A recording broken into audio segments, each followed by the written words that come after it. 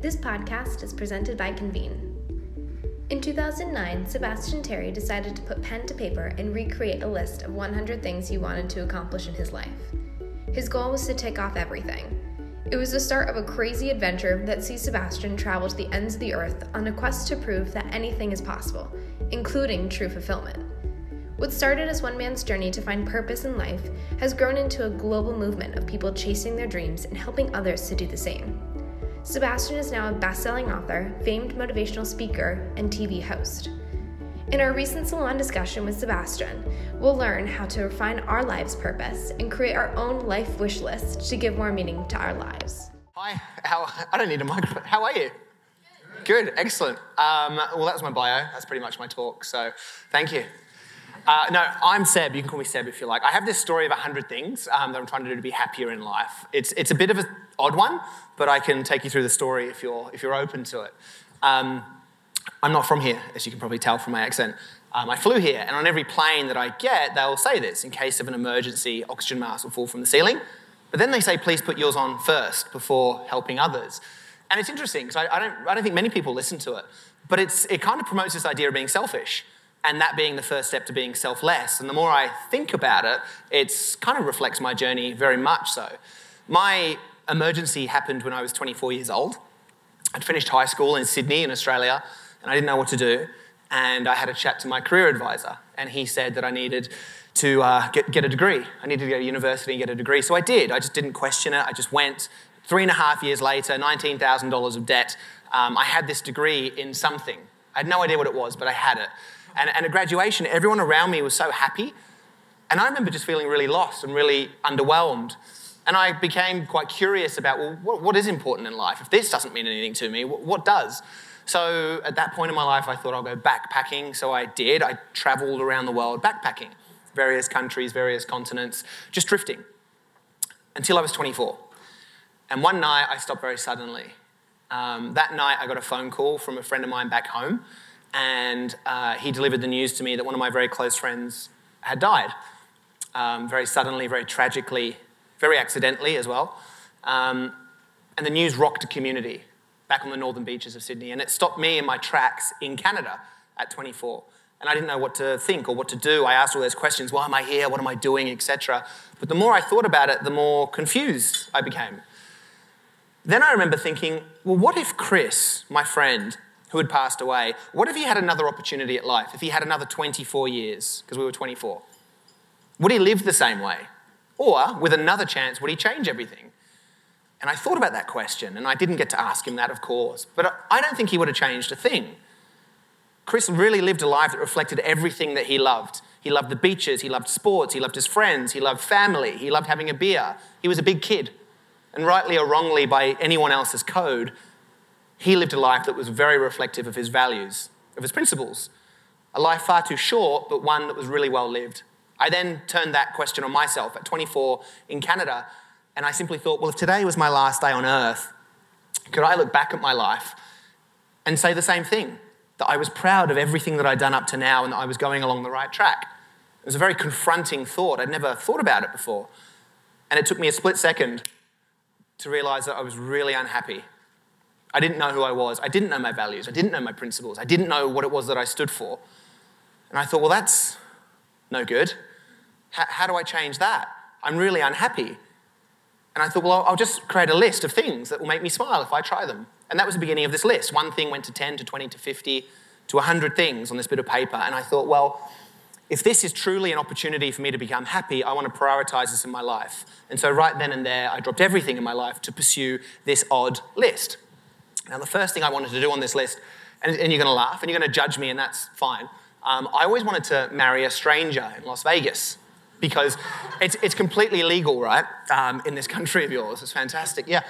Long story short, I met a stripper mud wrestling, and her name was Crystal, and it was actually her name.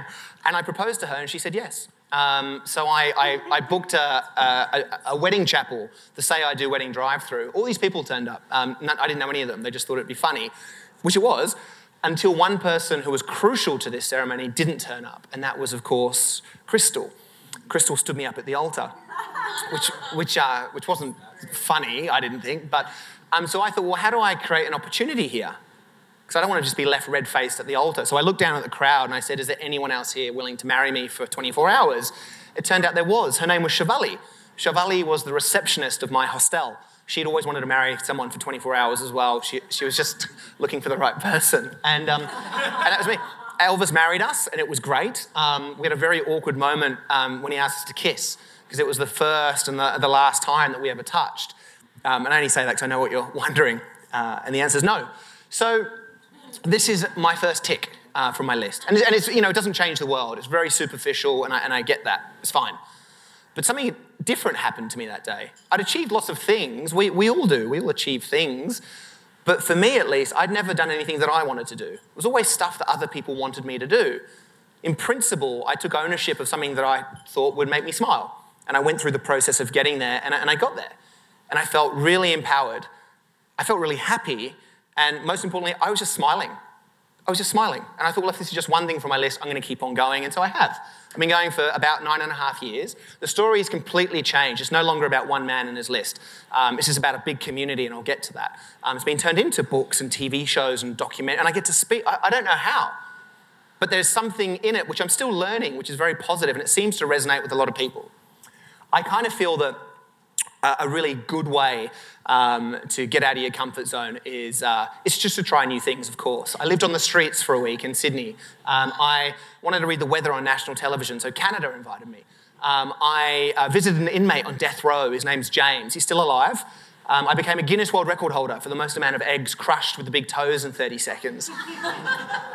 No one ever claps. I pushed a friend of mine in a wheelchair. I'll tell you more about that later. And interestingly, just to give this perspective, this is the first person who ever approached me who was about to take their life, but chose not to because they saw something in 100 things which I didn't. Something about hope, something about joy, something about community, something about connection. So this story really isn't about me. I will give you a bit of context, but it's not about me. What I found is that it's about everyone. We all have goals, everyone in this room, organisations like Ivy, businesses, communities, countries, friendship circles, families, we all have goals. But more interestingly to me is that there's a whole bunch of other people on the other side who want to help people. And they can obviously be the same people, but in society, as far as I see it, there seems to be a barrier on a peer-to-peer level that stops us from being able to reach out and help the person next to us. And I'm fascinated by it. This is what my story is about. 100 Things is no longer about a list. A bucket list is a term that I hate. It's very death-centric, things to do before you die. It's horrible. It's just a list of things that I think allow you to gain purpose. Because we should all be living purpose-driven lifestyles from the moment we get up to the moment we sleep. I think growth is important. We all need to be growing in every single way, every day. And I think if you grow yourself, the person grows next to you just as much, that's connection, that's community, and that's, of course, why we're all here tonight. It's a bit of a community. Getting out of your comfort zone, as I said, I think is a really important thing.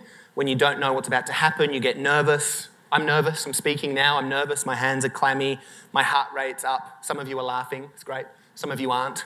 I know who you are. I can see everyone. It's awkward. But I like those. I like that. I don't mind it. So I'll show you something which just captures this really well. Number 98 on my list was to be on a red carpet. I always wanted to be on a red carpet. Not for the fame or the notoriety, but more so I don't belong on a red carpet. I just wanted to try. So I Googled red carpet events. The first one that popped up was the Cannes Film Festival. And I researched it. It's the biggest event in the world from a media perspective.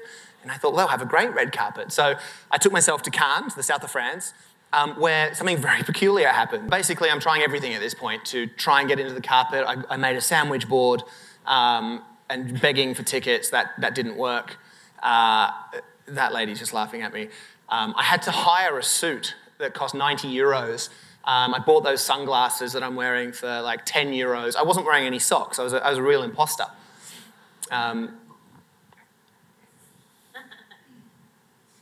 Thousands and thousands of people, the police or the gendarmerie, I think they call them over there. And at this point of the day, I'm thinking, well, I tried to ask people out on dates who looked like they should have been there. Everyone said no. And I thought, well, there's only one option here, and that's to climb under the fence. So that's kind of where I am at the moment. That's Russell Crowe, famous Australian actor. I yelled out to him. I said, Russell, it's me, Sebastian. And obviously he didn't know who I was. So he didn't help. And I was left with no other option, and I did what I'm about to do here. So I'm sweating. I am profusely sweating. My heart is going. Just as surprised as you are that I was on the carpet at this point, didn't know what to do. And so that was it. Now, in terms of the red carpet, it's obviously not important. All I wanted to do was get out of my comfort zone. I just wanted to get nervous, and I've never been that nervous before. I mean, I could feel my heart pounding against my chest. Jumping under that fence and walking across, I don't know if you saw, but I pretended I had a microphone or an earpiece. I thought that would be important. So I just started doing this. And halfway across, I thought, oh, geez, I could get in prison. I don't know if this is legal. I don't know. And I kept on going to that final security guard who, for whatever reason, just opened up his arm and let me through. And I remember seeing the corner of the red carpet in front of me, and I put my right foot on there, and then I put my left foot on there, and I kept on walking, and I was on it. And in that moment, I was completely buzzing. I was euphoric. I was breathing so deeply. I was, in my head, the most successful man that's ever been on the planet, which obviously isn't true, but that's how you feel. Every time you tick something, achieve something that's important to you, no matter if it's big or small, that's how you feel. And if you cast your mind back now to the last thing that you did, you know what that feeling's like. It's what keeps the world spinning. It's ambition, it's progress, it's growth, it's community. An interesting thing about this, though, is, what's that? Why did it take a loss in my life for me to consider this list? And why do we hear that as a narrative in our society all the time? Somebody who, and we probably have somebody in the room, if not certainly people that we know, somebody's been diagnosed with a terminal illness. Let's call it cancer. Somebody's been hit by a car and almost died. But if they didn't, and if they're lucky enough to bounce out of the hospital bed, those are the stories that we hear of people getting out of hospital and climbing a mountain, or writing a book, or proposing, or saying I love you, or saying I'm sorry, or going back to school, or learning how to play the violin. Why should it take a darker moment for us to consider a lighter moment? The answer is it shouldn't. It shouldn't. It comes down to very simple principles. I speak to so many people about this who have done incredible things. And I say to them all, is it because you were brave or is it because you're lucky? And they say, no, it's because I gave myself permission. That's it. They give themselves permission to think about themselves, permission to consider their values, their principles, the things that really turn them on in life. Because as soon as you start doing that, you come up with items and things that are important to you, be it hug somebody or start a company or go back to school, and then you make a choice. You simply choose to pursue that. I think that life is just about choice. You choose to be successful. I think you choose to be unsuccessful. I think you choose to be happy. I really think that you choose to be unhappy. Because what I'm finding, certainly with my story, is that I'm entirely accountable for what I do. I'm not in the passenger seat. I'm slap bang in the driving seat. And as soon as I realized that, for me, I was in control of my life. And I still am. For now, at least. I don't know where it goes from. Maybe it goes downhill. But at the moment, I'm in the driving seat and I really enjoy that. And so if this is right, I could be wrong. I'm on a stage. Doesn't make me right. But if I'm right, well, the question then becomes, well, what do you want to do? What's on your list? Have you really considered that? Could be professional, personal, within the community. And we're all different. It's a very relative concept. Could be something that scares you. Could be something that challenges you. Could be financial, emotional, experiential, physical. It doesn't matter. The only thing is of importance is that you know. You know what's on your list. And if you're thinking about it right now and you don't know, why not? What could be more important? Actually, just to make this super awkward, who wants to just share a goal? Who in the room has a goal? What's yours? Family kids. Family kids, amazing, thank you. Just one person? Yes? Touch all 7 continents, awesome. To actually be able to successfully raise my 3 kids. Successfully raise your kids, it's great. I want to officiate a wedding. Amazing. I did that. It took 2 minutes online to get the ordination. It's super easy. Yes? I was going to say that, but the only other one is run a marathon. Run a marathon, well done. And one more, did you put your hand up? Winner's Circle Kentucky Derby. Winner Kentucky Derby? Going to be with the flowers and the horns. Oh, good. I love it. I don't know what that is, but it's great. I'm glad that's your goal. Well, what's interesting is I think all lists fundamentally are based upon your passions. Again, values. I say this a lot. And this idea that it doesn't matter what's on your list, you just have to commit to it. You just have to commit. And this is a very bizarre example, and I'll race through this because it might put some people off, but I always wanted to deliver a baby. I just think it's amazing, just this idea of seeing a human take its first breath. So it was on my list, and bizarre story condensed very much is that somebody in Canada heard about my story and offered me to deliver their child. She approached me via email, complete stranger, and I replied and said, yes, I'll do it. She told me where she lived, so I flew to Canada, to Tara's hometown. This is Tara, her hometown of Regina, which is great. And so I flew to Regina, as the capital of Saskatchewan. I missed the birth. It wasn't my fault. She had an emergency delivery. The baby was healthy, but I was left in this oddly named town without a baby to deliver. The news, the media picked up on the story, and so I was doing a lot of television around this, just accidentally. Don't know how it happened. And on one morning breakfast show, the news anchor, the male news anchor, for whatever reason, didn't particularly like me. And he said, Sebastian, welcome. We saw on social media yesterday what happened. You missed the birth. My first question is, you must feel so stupid. And I remember being quite surprised. He's being negative. And for 5 minutes, he did. He made me look silly. And I tried to be funny, and it didn't work. And at the end, he said, before you go, now you've failed, what are you going to do? Like a real challenge. And I thought, oh, I can't believe this. And again, I'm a big believer that you create your own opportunity. So I said, well, his name was Seamus. I said, well, Seamus, I don't think I failed. I've come to Canada to deliver a baby. I'm not going to leave until I do that. So if you don't mind, I looked down the barrel of the camera, and this is going to it's national news. And I said, if there's anyone watching who's 5 centimetres dilated or more, email me on seb@100things.com.au. And I had 10 replies within 10 minutes. The first one was this lady, Carmen. She invited me to her house that night. I met her family. They embraced me and they said, we can do it. Yeah, as soon as I go into labour, you can deliver my child. And would you believe that was 4 hours later? And I rushed to the hospital, and the most incredible experience of my life, probably. I got to feed her chips of ice. That's her husband in the background. It was all very funny, and then there was 13 and a half hours of labour, which was pretty intense. And then at the end of this beautiful, beautiful process, there was a very healthy baby boy born who they wanted to call Oakley. Why do I tell this story? Yes, there's probably goal-setting philosophy in there and all those things that are very cliche to speak about. But for me, it just allowed me to realise that I was doing my story, my list, my journey, my life, purely on the principle that people are good. People are good.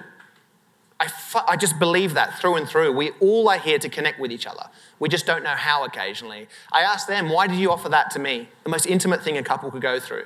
And they said, passion inspires passion. And I love that. They just knew I was authentic. They knew I was willing to do anything, and they just wanted to help. Imagine a world where everybody is passionate about whatever it is that they do, work, personal, community, etc. That's an incredible little thought. But why shouldn't that be the case? We should all be passionate about whatever it is that we're all doing in the room and outside of the room. So anyway, this journey has gone full circle. It was absolutely always about me. Very selfish, right? Very self-indulgent. Guess what I did? I did this, and then I did this, and now I have that. That's kind of boring after a while. But what I found is that I had my oxygen mask on, and somehow I found myself in a position to help others. The question I'd asked myself, what's on your list, accidentally got heard by lots of people. I didn't do this to become known. I didn't know that any of this would get turned into anything. But it somehow acted as a catalyst for other people to consider their goals. Bury a time capsule, learn Spanish, reconnect with my dad, do something at the Kentucky Derby. I'm not sure still what that was, but it's beautiful. 100 Things had accidentally become a catalyst for something positive for others. It was no longer about one man and his list. It was about something bigger. I changed my website immediately. There's now a big online community of people following and creating their lists. But my life fundamentally changed when I met Mark. Mark saw me on TV in Australia, where I'm a huge deal. And it's not true.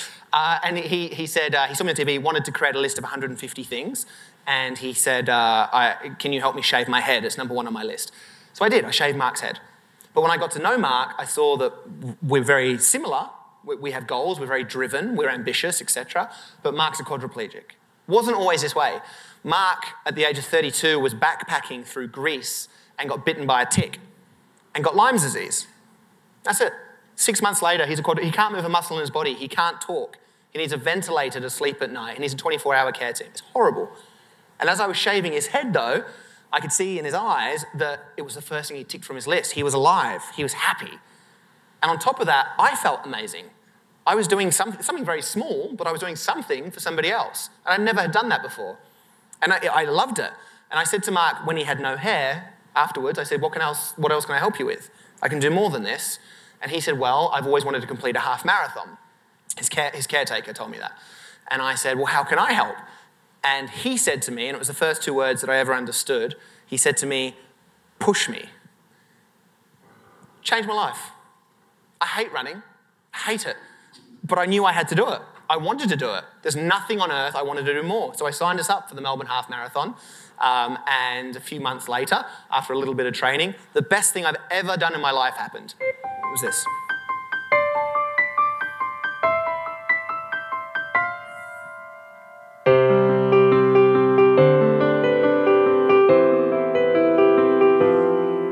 I guess I just woke up to a different day. Come Caitlin! Come Caitlin! In a different way. And you were never to know that your red light was my cue to go. And you were never to see.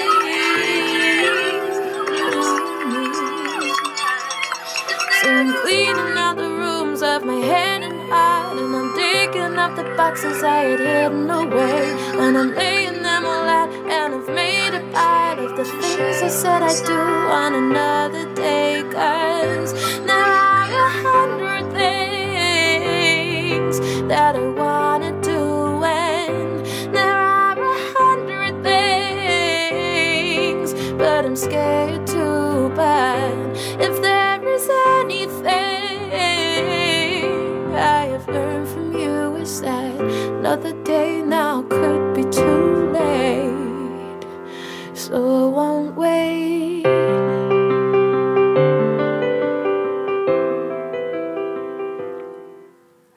So, thanks.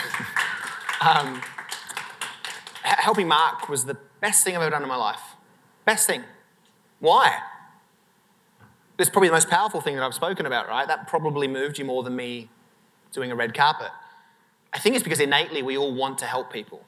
We're all here to help each other out, but we just don't know how.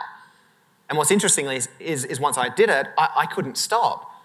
Mark and I became very good friends. He's very cheeky. He emailed me a few days after, and I thought it would just be a thank you email, which in part it was, but he then said, I found a bike race we should enter, and we didn't win that. Anyway, what happened was that the story got out that someone had pushed a guy in a wheelchair, and I suddenly started getting approached by lots of people who needed help, and they were approaching me and saying, can you help me?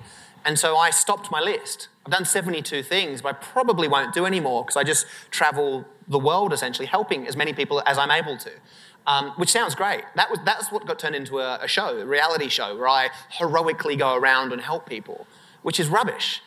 Because the truth is, I'm helping for every one person I help, and they make it look so glorious, right? For every one person I help, there are far more who I can't help. We literally say, no, sorry, we can't help you. It's horrible. That's reality, not a show. So I was like, well, how do I fix that? And suddenly, all these other people who'd been following me over time said, hey, we can see that you're helping people. How can we help people? Do you know anyone? And I was like, well, wow, I'm right in the middle here of people who need help and people who can help. I just need to introduce them. So for years, I've been introducing people to manually engage in acts of kindness. But then I thought, well, what if I automate that process and create like an online tool or an app that's kind of like online dating, but for acts of kindness? You look for people to help. And I couldn't stop thinking about it. I have not been able to stop thinking about it for years. And so a year and a half ago, I moved to America. I left Australia. I sold everything I had, which sounds dramatic. I didn't have much, but sounds good. And I found myself here. And I wasn't sure quite what to do. And it's very businessy over here in LA. Everyone said, oh, we can give you money. Brands wanted to partner up. How am I going to exit? How am I going to make money out of this? Was kind of what all the conversation was about. And I hated that. I hated it because they were talking about things that just weren't of interest to me. I just wanted to help people. So I thought, how do I do this? I still don't know. And then I ended up in prison. Did I see you there? No. Well, you laugh like we'd met before. No, I was doing a talk. I just like to try and sound edgy sometimes. I was doing a talk to a bunch of inmates. There's a program called The Last Mile. And in San Quentin prison in San Francisco, they teach the inmates how to code. So I went in and I spoke to these guys, about 50 or 60 of them. And afterwards, 4 of them came up to me and they said, hey, that website you were talking, because I was just talking about it back then, that website you're talking about, we can make it. And those 4 guys were Harry, John, Charlie, and Aaron. And that's in prison. These are the 4 guys that have gone on to build my site, which is called Kindsome. I've called it Kindsome. I don't know if you like it, but that's what it's called. And it's essentially the meeting place for human kindness. It's online dating, but for acts of kindness. If you need help, you go there and just post it, whatever you need help with, non-financially. And if you want to help, you go and search by location or category and you just connect. And some amazing things are starting to happen. But guess who the first person was who we helped? Of all the people in the world, I mean, there's lots of people who need help. There was one person who emailed me the week before, and it happened to be Mark. And Mark said to me, hey, I want to do a full marathon. What do you think? So it's the first time I've spoken about it. So Mark put his story on Kindsome, said that he needed 15 volunteers, and 15 people volunteered. And so 3 weeks ago, he completed the Melbourne full marathon. And that was the first thing that Kindsome was able to do. And since then, there's been lots of really cool little stories. There's a guy, even just today, I just arranged it, where a guy called Keese in Bend, Oregon, his eldest son committed suicide. And he'd always told his eldest son that he'd build him a treehouse, but never did. So now he wants to build a treehouse for his youngest son, but he doesn't know how to build a treehouse. So he put that story on Kindsome, and now there's about 10 volunteers who are flying up, including myself, on December 12th, I think, to go and build a treehouse. Just because people are kind. But obviously it takes bravery to ask for help, and I think that's probably more the challenge, trying to dispel this myth that it's weak to ask for help, because it's not. It's needed. Helping and connection is so important to us as people. So anyway, it's a bit of a keynote. I don't know, there's a lot of messaging in there about goal setting and trying your best and opportunity and all that kind of stuff. But ultimately, at the end of the day, if there's anything I'd like to kind of leave with you, it's just this idea that, well, what's on your list? Truly, truly consider that, because I think with consideration, that answer could really change your life, or certainly enhance your life. And when you do that, I think you then have the ability to go and help other people. And it applies in a professional sense too. Know your values in your professional life. Move forward doing that, and you will be better for your customers or clients, etc. But it is simply what's on your list. That's the one question I'd love to leave you with. And obviously, if you need help with anything, let me know. If you'd like to help, go to Kindsome, because there's people there who need help right now. So thank you. I appreciate it.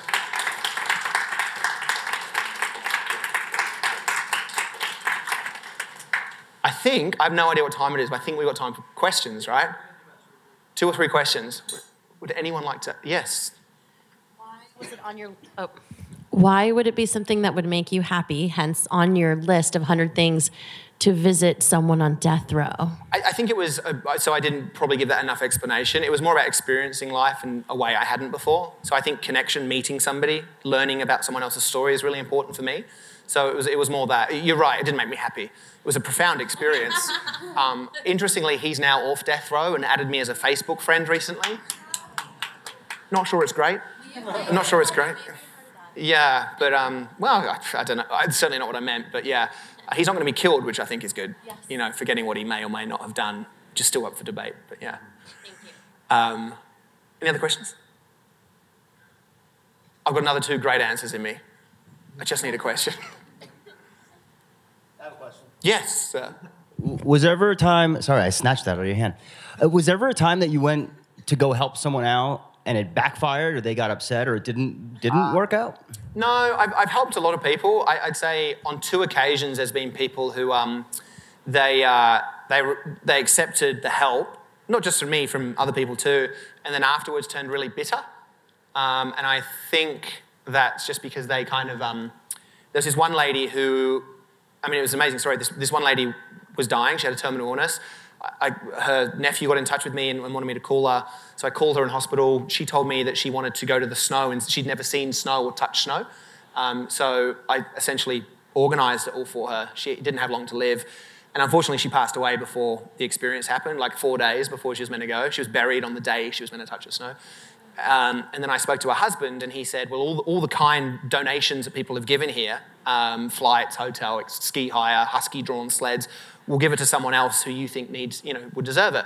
So I did another campaign on social media, found an old lady who'd always wanted to touch the snow. We sent her. She had an amazing time. We even found a chaperone to guide her for 7 days, a complete stranger. And at the end of the experience, I said, that's fantastic. Would you mind sending me a photo so I can just tell everyone what happened? And she said, no, you're just selfish and in this for the money. And I thought, oh, that's interesting.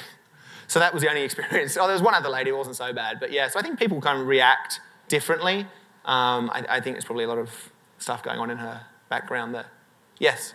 How do you finance this? And sort of part of that, I'm guessing you don't do this alone. There's probably a team of people. Like when you had your red carpet video, it looked like there was someone else filming you doing that.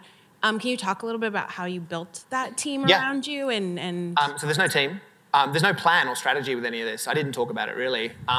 So I just left with $9,000, like 10 years ago, pretty much.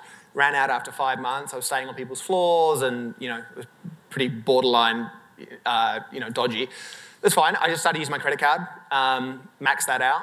And then someone offered me a job in Geneva in Switzerland to learn French, which was on my list. So I went to this, I just started like working behind a bar, earning money, ticking things off that were free from my list essentially. This is a very long story, but I got offered a blank check from a billionaire who believed in me. I said no, I didn't want his money. So I was still poor, still owed a lot of money. Why didn't you take the money? Didn't feel right. My story isn't about money. I don't think you need money to do stuff in life. No, thanks.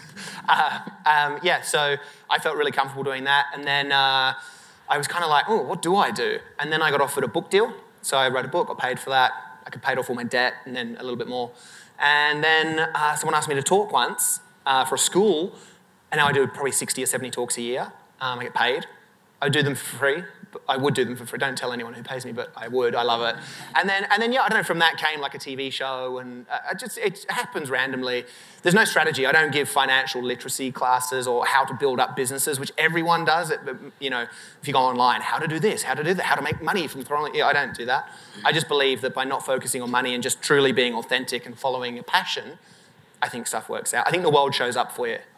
So what is your support system? Don't really have one. I have an assistant. Like the documentary, the red carpet you mentioned, I got approached by Honda to do a documentary years ago. And so they just filmed me ticking 5 things from my list, really good content for them. I didn't get paid, but I had a crew, I had a camera guy that day. And then from that Discovery Channel wanted to do something, and then from that ESPN wanted to do something. So no, it's literally just me. It's hilarious. I don't know how I've made it this far, but my mum's terrified. Yeah. So, but I can say that, I can't say anything about money or strategy or structure or, I can't. But what I can say is that, I'm very simple, and I literally make decisions based on how I feel, as in I think it's the right thing to do, and everything comes from that.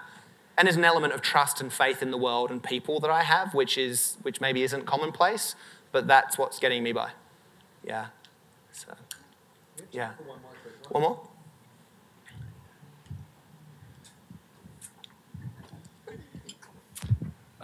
You said that you weren't going to complete any more lists or any more goals on your list. Why is that? Well, I think it's a long answer, but I think our lists are based on values, right? And so I started this list 10 years ago. My values are very different 10 years ago as they are now, and again, in 10 years, I'll be different.